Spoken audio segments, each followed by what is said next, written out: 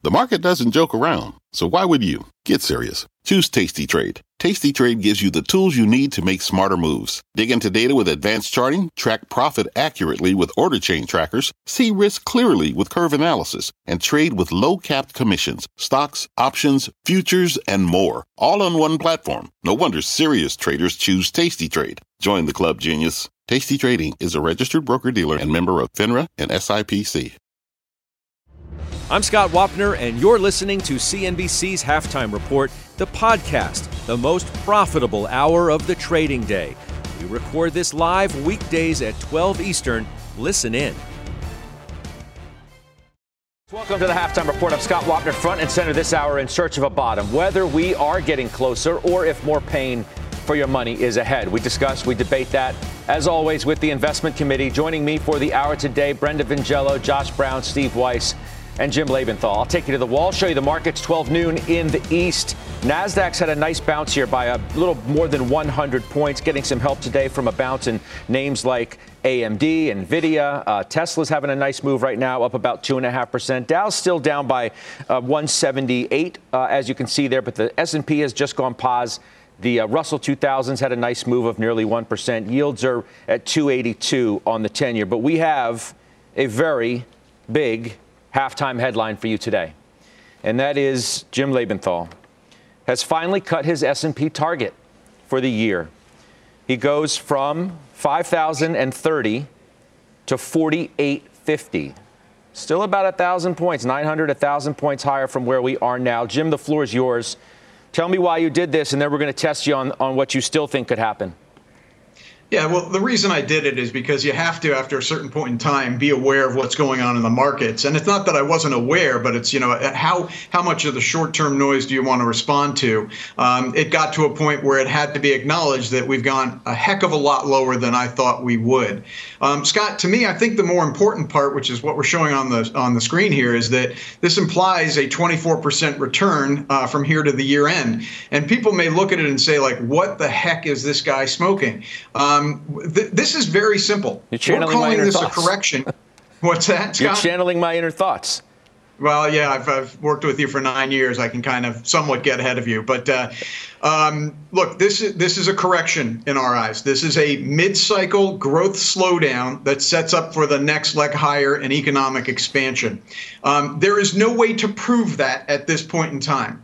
I have been and will be from time to time wrong because everybody is from time to time wrong. The question is whether this is a correction or a bear market. I am laying it on the correction side. And the distinction for me isn't so much the 20% threshold, it's how long it takes to recover. If you look at the past three corrections, all right, so you look at December of 2018 to May of 2019, that was 5 months, we were up 24%. You look at the correction of, I believe it was February of 2016, that may have gone to August of 2016, that recovery was 20% over 6 months. Go back to October of 2011 to April of 2012, that was a 29% recover in 6 months. And that's what corrections look like. I have to say, they feel terrible at this moment with a lot of false bottoms. It feels awful, and the predictions are dire, and it's understandable. It is likely that in the near term, for the next 1 to 2 quarters, there are downward revisions to EPS. However, it's also likely that inflation has peaked. Likely, can't prove it right now, likely. What I can say is the job market is extremely strong, and it's just, even though it's a lagging indicator, I can't get to a near-term recession with how strong the labor market is. And if that's the case, and we don't have a near-term recession, then 2023 looks to be set up easily to earn $250 a share on the S&P 500. Puts us at 16 times right now. I heard Steve Weiss, who, by the way, has been very right, okay? I gotta give credit where credit's due. He's been very right, okay? He said it can go down to 14, 15. Of course it can. Of course it can. But my premise is, if it does, it's not going to stay there for very long, and you run the risk of missing the rally off of this correction bottom, which we're somewhere near. Is it today? I don't know, but we're somewhere near it. I'll stop there. Okay. It would be far too easy for me to give Weiss the floor at this moment. And frankly, it would be unfair to you, Jim, because the red meat would just be too tasty. So Weiss, you just hold your tongue for a minute. I want to go to Josh Brown, who's made the argument repeatedly that calling this anything but a bear market is delusional and it's just straight wrong. So, Josh, Jim's cut his target. He still thinks stocks can go up 24%. He hasn't taken his earnings projections down one bit, and he still refuses to call this anything but a correction. Okay. Yeah. Go ahead. My turn? Josh, if you want to be a smart aleck, I mean, we can just do something else. I mean, listen. We could play games with semantics, or we could try to be constructive for the viewers. It's obviously a bear market. But I think what's more important now is to try to ask ourselves what would make us say that we've seen a lot of the damage that this bear market's going to do already in the rearview mirror, and that we can be more constructive. And I've been pretty negative, but I don't want to be negative today. We had an 1,100-point Dow wipeout yesterday. There's no reason to just keep rehashing the same negatives over and over again. So I want to point to a couple of things that maybe are I don't want to call it a glimmer of hope, but maybe are a positive sign. If May were to end right now, this would be the first month in a long time where 10-year Treasury rate has declined. So we put in a high around May 6th. Now we have a higher low. I know we're talking about increments of just a couple of days, but still, if the 10-year is not going appreciably above 3.25 and it stalls out here just below 3%, even if it sticks at these levels, that's a much better setup than where we were in February, March, April. So let's put that aside for a second. Crude oil, same thing. If 115 is going to be a ceiling, and I don't know that it will be, but if that is a new area of resistance and we've got some equilibrium there, again, the course of what happens in Eastern Europe is going to be what determines that going forward. But still, that's a positive sign, and that will start to show up in the inflation data in June if we stay around these levels, that lack of acceleration. And then the last thing, Bank of America was talking about alternative employment data. So as we all know, when you see the JOLTS number and you see that figure that there are 11 million jobs and 5 million open jobs, 5 million job seekers, we know how tight the labor market is. We know that Walmart, Target, everybody on their call is citing tightness in the labor market being a serious area of pressure. It turns out, though, JOLTS really is measuring the total amount of open jobs. There are other data sources that are just looking at new postings. New postings are collapsing. 6 million down to 2 million. Here's why that's important. As we see that pressure in the labor market start to subside, as we see companies like Amazon and Netflix and Walmart talk about being overstaffed or not needing as much labor as maybe they thought they would, it's not that we don't want people to get jobs. We just need to take that edge off of wage growth. And so these types of things, I think the Fed is betting on this. These types of things, not any one of them specifically, but this accumulation of data points, anecdotes, corporate comments, all of a sudden, people might have been way too bearish, way too hawkish. And if that is in fact the case this summer, I think some of the pressure comes off of the Fed from having to go as far as the rhetoric makes it sound like right now they want to go. That would be positive for the markets. It would be constructive. It doesn't mean new highs. It doesn't mean Jimmy gets his price target. But that is directionally the kind of stuff that we want to start to see and hear. And right now, it looks as though we're in the opening innings of that. Okay. So, Weiss, Josh uses a good word. It's constructive. And that's what I want to do. That's what I want to be. That's what I want you to be. Constructive. People watch the show. They follow your moves. Flip bullish, Weiss. They listen to. That doesn't mean bullish, but let's have a constructive conversation to let people know what you guys, what you think is realistic or not. That's what I want to foster, a debate on what Jim has to say. Whether it's realistic that stocks could still go up 24% in an environment where margins are falling fast, earnings are sure to follow. It's unavoidable. The economy is already showing some signs of weakness. Philly Fed was weak. Claims were up. LEI was down. Existing home sales were weaker. How do you see the landscape and whether we're close to a bottom or not? Well, here's how I'd say it in relation or in response to Jim's comments, and I hope this is constructive. I don't believe he's smoking something at all. I actually think he's on much stronger stuff. And here's why I say that. The Fed came out today in the person of Esther George and basically said, almost directly said, we don't care about where equity markets are.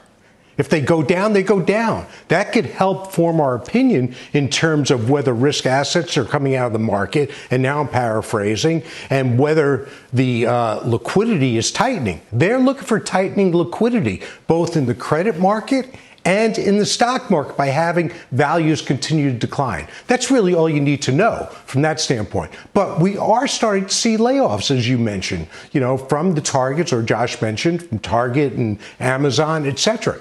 You're going to see more of that. Companies don't think short term. They don't respond to market action in terms of their price targets or their business plans. They have to responsibly take a look forward. And I believe they're going to start to prepare for a recession. So no, I don't think we're mid-cycle in the economy. You can't define mid-cycle by a Fed that's coming out. And this is where we differ in Jim's examples from what he showed about corrections in the market. We're having the tightening from the Fed that we've never seen before against a liquidity backdrop that we've never seen before. So rates historically are still low. And against an economic backdrop that is a little wobbly. And that is why. Without a doubt. That is why you have people like Scott Minerd from Guggenheim, the chief investment officer, on with me yesterday on Overtime, talking about the more aggressive Fed into a quickly slowing economy. And the casualty in all of that is stocks. Listen. Given the aggressive posture of the Federal Reserve, we're going to be meaningfully lower this year in stocks before we find a bottom, because the Fed has made it clear that they do not have a put on the stock market. They've made it clear to us that we're going to be at 1.75% by July. I mean, I think a 50 basis point hike has been advertised for the next two meetings, and they believe that the neutral rate is somewhere higher. So, I think at that point, the Fed will be in overkill. The weakness in the economy will dominate, and we could be setting ourselves up for a season of pain here, especially going into September and October. That's Scott Minerd with me at Overtime. Brenda, what do you make of those comments? Yeah, I think we're in such an extraordinary period of time, right, where we had an economic recovery that took 2 years, and it took a decade during the last economic cycle to get where we're at today. And the Fed has barely raised interest rates. But I think even if the Fed does raise to the 1.75%, I don't know if it's going to be as disruptive as the market expects it will be if we look at the underlying health of the economy. But I also have to admit that, we are in a period now where we're getting a lot of conflicting signals, especially as the consumer is shifting spending in a pretty meaningful way. And we're seeing all of those beneficiaries of the pandemic environment suddenly realizing, seemingly overnight in a quarter's time, that they need to cut back some of the infrastructure and some of the hiring that took place in order to just keep up during that pandemic period. But I don't think this means that the economic cycle is coming to an end. And I agree with Jim in the sense that, if we look at the consumer's balance sheet is still really healthy. Jobs are still plentiful, even though some of them might be going away, that people are still generally employed. And if we look at corporate earnings in aggregate for the first quarter, they were pretty good. And most companies exceeded expectations, obviously, with the exception of many well-known companies that have been in the news more recently. But I think overall, we still think if we look at an asset allocation and say, where does the biggest opportunity lie? We continue to think it is within the equity market at this point and are not expecting a recession here in the near term. You said something interesting, and you said, of the many things interesting that you said, of course, things are conflicting. Maybe I would argue at this point, the signals were conflicting. Now they're becoming more clear. They're becoming much more clear. Earnings projections were too high, have been too high, and must come down. The only people who haven't realized that yet are Jim Lebenthal, Brian Belsky, and the analysts who refuse to drop earnings expectations. No. I want to go back to what I said, okay? What I said is for the next couple of quarters, you should expect earnings to come down. However, commensurate with what Brenda is saying and addressing Scott Meinert's comments, okay, if the Fed raises Fed funds rates to 2.5% and the 10-year goes to 3% from wherever it is right now, 2.8%, that's not going to deter Intel from building that $20 billion fab plant out in Ohio or any of the other many plants, whether it's semiconductors, whether it's automobiles, whether it's mines that have been announced here in the U.S. Cost of capital is going to go up, but not by enough to turn off those corporate capex plans and that supply chain onshoring that's going to go on in 2023, 2024, and 2025. This is what a mid-cycle growth slowdown looks like. You get a quarter or two of earnings per share revisions, and I said that at the top, okay?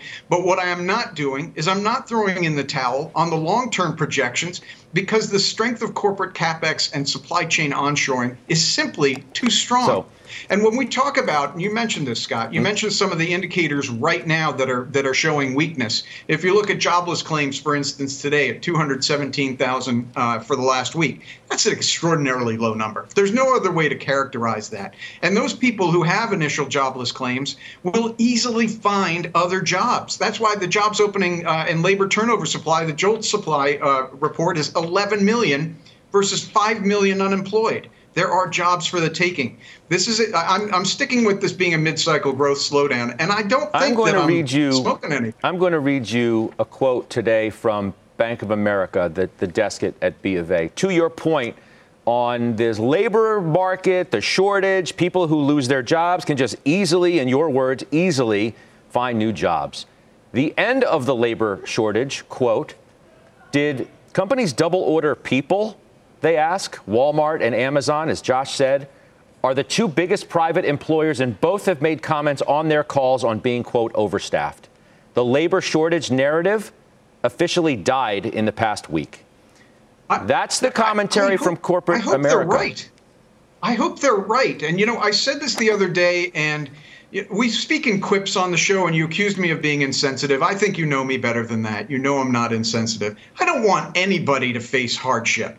But the truth of the matter is you want them from an economic and from a stock market point of view. You want Amazon and Target to have over-ordered That's people. Not the point you're making. The point you're making, the point you're making is that they can let those people go because they've hired too many people, and those people who got let go can just walk across the street.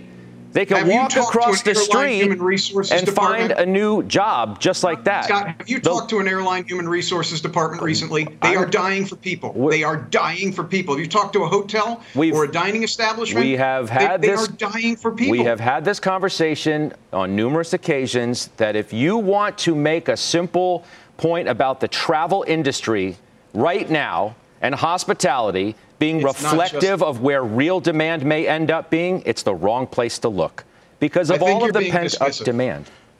I think here's my point. Hey, I'm not missing what you're saying. I'm not missing what you're saying about the negatives. And you tweeted something today like Lebenthal has no concerns in the world. Of course I'm worried about what I'm saying. I didn't say that. I'll go back to your tweet letter. I didn't say you have no concerns in the world. I said, do you still think that we shouldn't be worried about a recession or a slowdown, or that earnings need to come down? Because that's what everybody else is worried about. There is not everybody else, not at all. Look, you're choosing who you're announcing on the show. All right. I saw Brian Belsky the other day, Marko Kolanovic yesterday. I'm not alone. I'm not on some island. The fact of the matter is, I go back to what I said at the beginning. There's no way to prove right now that we're in a correction, just like there's no way to prove that we're in a bear market. And I define that, just to go back, because I don't want to get into a spat with Josh. I define this as the recovery. Bear markets take years to recover. Corrections take months to recover from. We can have a longer discussion about that, but that's not a good use of our time. But bear markets don't necessarily have to take. The market is fixated on the negative, and it's completely ignoring the positive. Do we have time to bring in Leisman right now? Scott. Let's bring him in. Hold on, Steve. I want to bring in the other Steve. It's Leisman. The reason being of what you heard Meinert say, it plays right into this conversation. What the Fed is willing to do to get demand down. Esther George told Steve today, the stock market, they don't have a big problem with the stock market going down. Now, if the credit market seized up, maybe that would influence the Fed more than the stock market, Steve. But what about this idea that Meinert puts forth, that they are perhaps too aggressive in the face of what is an undeniably slowing economy? So I think the jury's still out on that, Scott. I don't think you could say that definitively. I think, Scott Meinert has a point of view on that. But I think, let me preface what I'm about to say by saying that Esther George is a very, very nice person, one of the nicest Fed presidents I've known over 2 decades.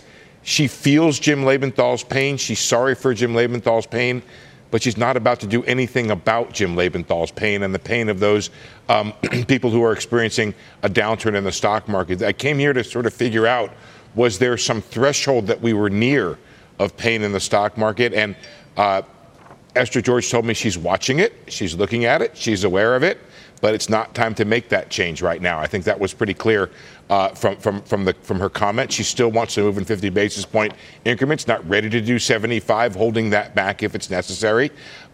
But what's happening now in the stock market, as far as she is concerned as a voting member of the Federal Market Committee, is what has to happen, both in terms of tightening financial conditions as well as a reduction in the wealth effect from the stock market in order to get inflation under control. And that's pretty much where the Fed is hell-bent on doing it. Whether or not, as Scott Meinert is positing here, they do it until something breaks.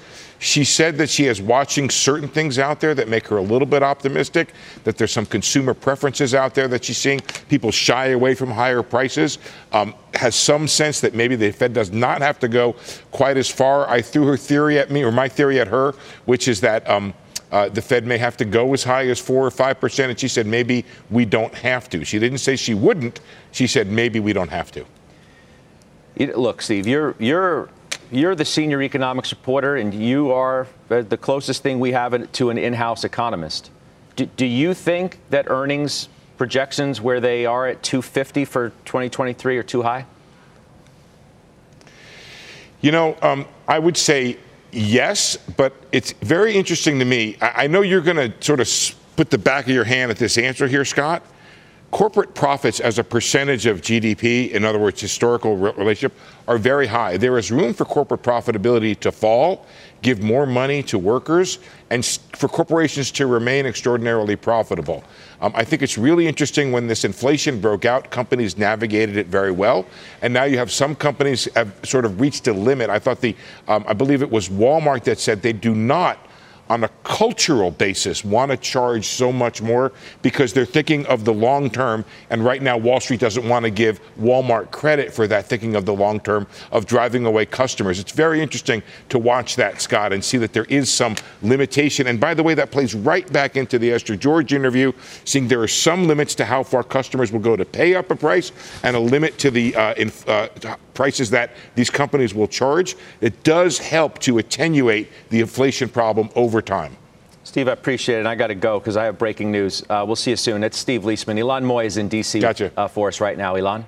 Well, Scott, the House has now passed a bill that would make it illegal for oil companies to price gouge during national emergencies. This bill gives the FTC the authority to go after companies with unconscionably excessive price increases, and it instructs the agency to focus on companies with $500 million in revenue or more. Now, this vote was pretty much right down party lines. The tally was 217 to 207. 4 Democrats voted against it, and all Republicans opposed it. So this was primarily a messaging document for Democrats to show that they're trying to do something about inflation. It does not have a chance of passing in the Senate, but it has been enough to get the business community riled up.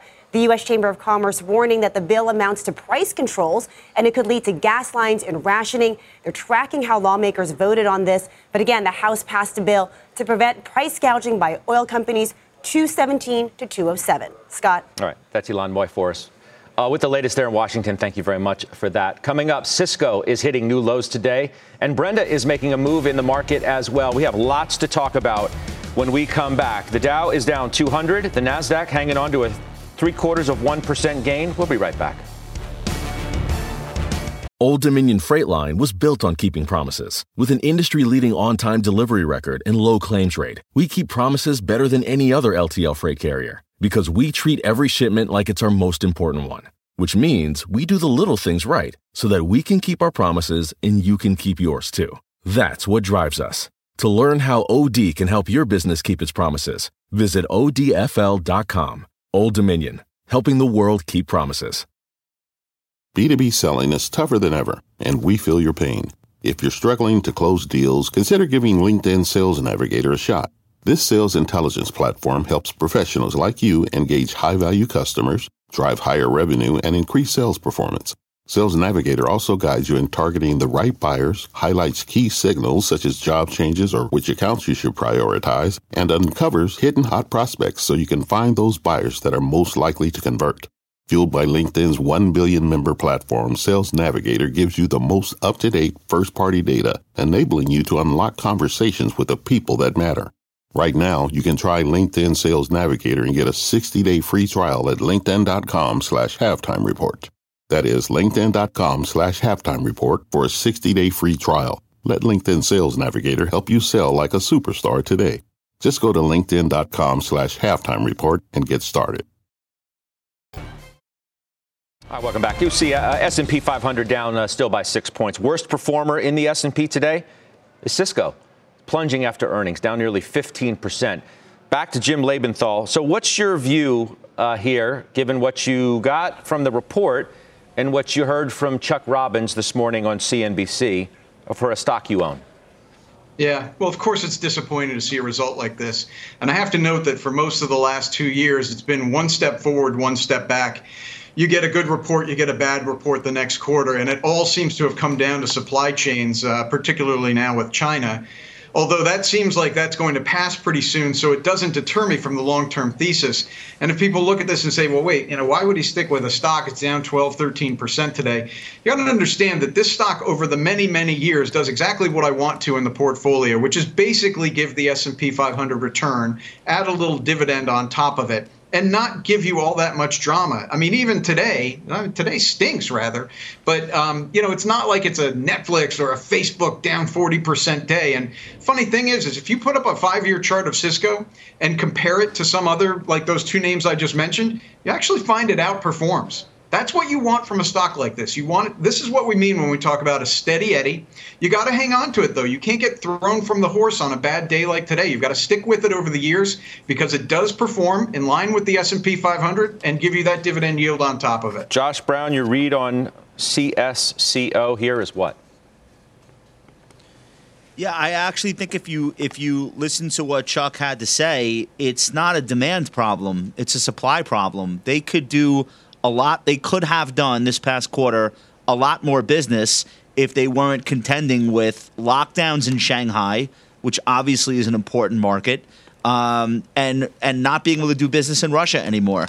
So this is not an issue. This is really an issue that a lot of companies are facing right now. It's not that there's no demand or that they can't close contracts. They literally cannot fulfill. And nobody can at the rate that they want to. So I wouldn't look at this as there's a problem with Cisco's business. The only drawback, though, bigger picture is this is basically GDP plus or minus a couple of percentage points on either side. It needs the world to grow in order to grow. And so this is not going to be a great environment for names like that, but that's in the short term. If you're a long-term Cisco believer, I don't think you should be exiting the stock on a day like today. Jim, quick. Yeah, I love what he said. He said kind of what I'm saying a different way. It's GDP. You know how I feel about GDP over the coming years. That's what I'm looking for from this stock. This is not a stock like a Qualcomm or an NXP that you're looking for some shoot the lights out performance. You're looking for this to track the S&P 500 over years. All right. Good stuff, guys. Frank Holland has the headlines for us. Hey, Frank.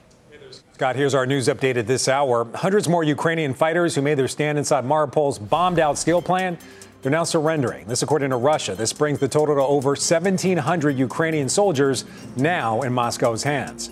The Red Cross is working to register these soldiers as prisoners of war to ensure their humane treatment under the Geneva Conventions. Officials within the Massachusetts Department of Health are confirming a case of monkeypox here in the U.S. The single case came in an adult male who recently traveled to Canada. Monkeypox is very rare but potentially serious. It's a viral illness that has been recently spreading all around the world. And the CDC is now investigating at least 180 cases of children contracting severe hepatitis from an unknown cause. Cases have been found in the U.S. and abroad. The CDC has found at least 5 deaths so far, although there do not appear to be any deaths since February. And the House passed legislation late Wednesday night that would bolster federal resources to prevent domestic terrorism. The nearly party line vote was in direct response to the racist mass shooting in Buffalo, New York. Much more halftime coming up after the break. You seek the key, but first, you must learn the ways of precision, craft, and performance with Acura's all-electric ZDX. With a premium Bang & Olufsen sound system up to a 313-mile range and a Type S variant with an estimated 500 horsepower, the ZDX is their most powerful SUV yet. Unlock the energy when you visit Acura.com to order yours today. What does it mean to be rich? Is it having more stories to share or time to give? Is it being able to keep your loved ones close or travel somewhere far away? At Edward Jones, we believe the key to being rich is knowing what counts. Your dedicated financial advisor will take a comprehensive approach to your financial strategy to help support what truly matters to you. EdwardJones.com/findyourrich. Edward Jones, member SIPC. All right, welcome back. Let's revisit the question we asked at the very top of the show. Are we near a bottom? Some pretty interesting moves in the market, right? NASDAQ's positive by 0.75%. Russell's outperforming today by a little better than 1%. That's the Russell 2000, excuse me. The Russell 1000 is up by about 8. Okay, well, we're not going to do that yet. We're working on a guest, and we'll bring him in when we have him. We're just having well, now I'm told we have him. Boy, the minute-by-minute technical moves on television are fun, aren't they?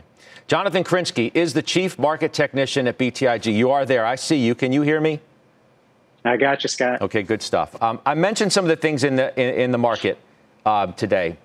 Chips led on the way down. They're having a nice bump. Are we near the bottom, do you think?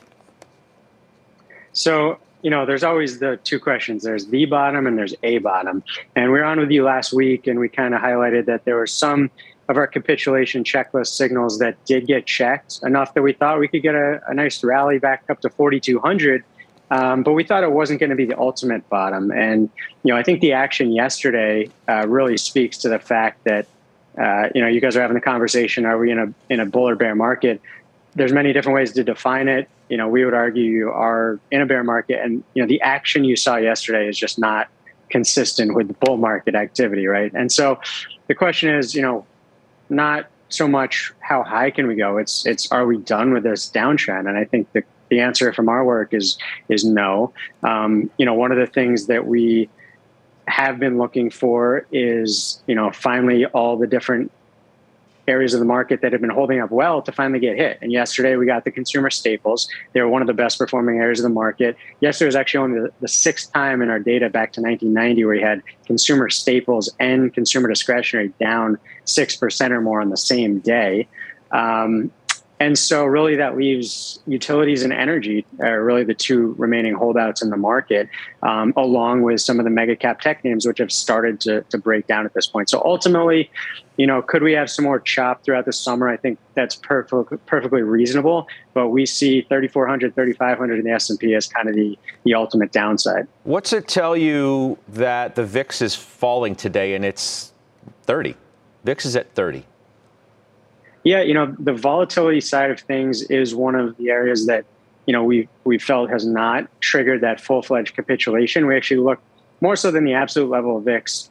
If you look at pretty much every durable bottom over the last 20 years, you get a point where spot VIX relative to the second or third month VIX future actually is at like a 10-point premium. And we just haven't seen anything close to that throughout the entire year, really. Even yesterday, on yesterday's move, it was barely inverted at all. So, the fact that it's hanging around 30 today, I don't think is that meaningful. I think really in true panic, you get that inversion. We haven't seen that at all. How much of your maybe ultimate level depends on a recession or not? Because I obviously know, in looking at some other people who are talking about where stocks could go if you think we need a recession playbook, so to speak, they may be near the targets you're talking about. Are you thinking about recession as you're trying to set a target? Yeah, look, if clearly you can look at the data, and most recessions do involve a bigger drawdown on the S&P than we've had thus far, right? I think we've almost got to 20%. Clearly, you could go sector by sector and argue that, certain of the high growth areas of the market have quote unquote priced in a recession. But from our perspective, the move in staples yesterday was telling that the market is getting closer and closer to pricing or to anticipating that recession, because up until now, staples had been outperforming and actually going up. In a real recessionary environment, staples finally, they actually continue to outperform, but they go down in absolute terms. And utilities would be the same thing. And then really the last shoe to drop is energy, right? I mean, we've had a confluence of factors that have kept energy and crude prices elevated, but ultimately in a recessionary environment, energy demand falls, and that's when energy rolls over. We saw that in 2008, where energy rallied into the summer of 2008, and that was kind of the last shoe to drop. And so I think that playbook is kind of analogous to what we're seeing right now. Yeah, I appreciate it. Help us understand this a little bit better. Jonathan, thank you. That's Jonathan Krinsky. Coming up, a major hedge fund winding down. The fallout is coming up next. See that we've lost a little bit of steam out of that NASDAQ move that we had just a short time ago, really led by some of the chip names. Not really participating. Apple today still down. That's why the man right in front of me is sitting here at the desk with me, Steve Kovac. There's a headline that's pretty interesting from Apple that just crossed. What do we know? Yeah, so crossing Bloomberg right now and saying that the headset that we've been hearing about coming from Apple for so long, the board has tested it, which is kind of a signal that, hey, we're about to announce this to the world. We're going to show the final product to the board and get it out there. Now, there have been rumors all over the map of when this thing is actually going to be unveiled. So if I'm going to read between the lines here and just based on my knowledge of how Apple does these things, I would not be surprised we see it come out this fall with the iPhone event and then go on sale actually about 6 months later, early in 23. And by the way, Apple declined to comment on this report. Put it into perspective, it would be the biggest new product really since the watch. Right. Being portrayed, and right? This is the thing they think one day could replace this thing. So this is a first step for Apple to really, everyone asks, what's after the iPhone? What's after the iPhone? This might be it. Steve Weiss, the man who claims Apple never innovates, and I don't want to get into a debate on that, but I have to mention that every time I bring it up. You've actually substantially trimmed your Apple position, right? And even more so at this juncture than a few days ago when I last asked you about it. Yeah, I mean, if you don't want to bring it up, then don't bring it up. That's what I'd say. I know, but I like just jabbing you with that every opportunity I get. But please carry on. I know you do. Carry on. Okay. Look, it was a market call, number one. Number two was a consumer call. And number three was a valuation call. So consumer products companies should sell for lower multiples. Apple should sell at a premium to those multiples. But I think at some point, given how poorly the wireless companies are doing, that the subsidies are in danger, frankly, as they've talked about in the past. So who's going to go out and spend $1,000 for a new phone? Now, a new product, obviously, would be very positive for the stock. And Apple doesn't have to innovate. I agree with that. They can just make things better and sell it to the ecosystem. But it's a retailer. That's what it is at the end of the day, and the retail environment's not particularly strong. So that's why I sold 3/4 of the position. Yeah, I hear you. And I mean, look, unless you look at it a little bit differently and think of it as almost like a luxury retailer or a premium retailer, which may not do as bad as some of the other traditional retailers, but that's anybody's guess. Josh Brown, what do you make of this news? I don't know much about what it's going to look like or how great version 1's going to be. The original Apple Watch was kind of a bust. It wasn't until they got into version 3. The AirPods were a hit right off the bat. So it's kind of hit or miss when they launch a new product. I wouldn't bet against them. I'm a long-term Apple shareholder. This is a name that has now broken the October support after having broken the March support. Buffett aside, the buyers just are not there. I think there's risk down to $1.25 for Apple. That's where I would get very bullish on it. In the end, though, it's still a 22 times forward, 6 times sales. Arguably deserves that premium multiple. I agree with Weiss. I just don't know how much of that premium multiple it'll be able to keep, especially if the market environment stays the way it is. So I would not be a buyer because of the headset, I guess is what I'm trying to say. I mean, this is obviously just an early report, Steve, but a consumer product launch during a market like we have now and during a period of economic concern would be interesting. the news itself or the report that they've shown it to the board would suggest that maybe they're undeterred by the current environment unless it were to deteriorate anything further. Who knows? Yeah, but this was the concern at the beginning of COVID, if you remember. How dare they have an event and announce a new iPhone while we're all locked down and worried about our spending and so forth, and they did just fine. So, they have to keep moving along. Business has to keep going. So, and they've been working on this for the better part of the last decade, Scott. So they need to show their work. Yeah, for sure. All right. Appreciate it. Thank you. Thanks, Scott. Steve Kovac. Up next, one hedge fund burned by the meme stock mania is now shutting down. We're following the money there. Plus, during May, we are celebrating Asian American and Pacific Islander heritage, featuring some of our CNBC teammates and contributors. Here's our own Seema Modi, CNBC Global Markets correspondent. Growing up, it was rare to see someone from my community leading a major corporation. 1.3 billion Indians. Where were they on Wall Street? There was Inder Nui at Pepsi, Ajay Bunga at MasterCard, but that was pretty much it. Just in the last year, we're starting to see more come to the forefront and be recognized for their talent. A wave of new CEOs of Asian origin. The new CEO of FedEx, Raj Subramaniam. There's Satya Nadella at Microsoft, Sundar Pichai at Alphabet and Google. Representation matters. It provides inspiration for the next generation. The big news in the hedge fund world today. Melvin Capital winding down, returning cash to its investors. Leslie Picker has been following the money on that story, Les, for quite some time, and there were indications over the last several weeks that this was taking place, at least if you watch some of the market activity and maybe speculated a little bit. There's that. There's also that Citadel, which was a big investor in Melvin after the meme stock mania, did decide to redeem. But if you recall, Melvin Capital spent most of its lifespan under the radar before bursting into the mainstream last year. Amid that meme stock frenzy, the firm was bearish on GameStop, and amid some other wrong-way trades, performance suffered. The firm lost 39% in 2021 and another 23% in the year through April. Melvin had been in discussions with investors to restructure the fund to once again charge performance fees before recouping those losses against industry practice. Ultimately, investors pushed back and Melvin paused these plans. Yesterday, they got the news that Melvin ultimately decided to shut down.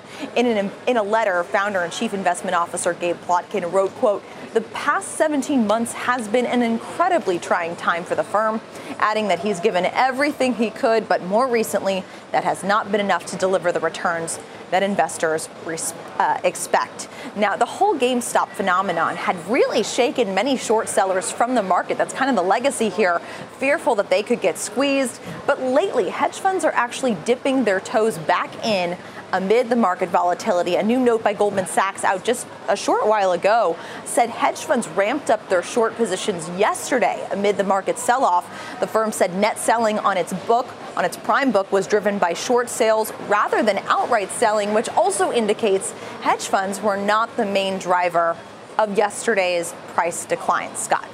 They're certainly being a lot more quiet, though, these days about their shorts, and that is probably the most everlasting largest everlasting change that we'll see. Les, thank you. That's Leslie Picker. We have Brenda Vingello's latest move in the market. We'll do that next.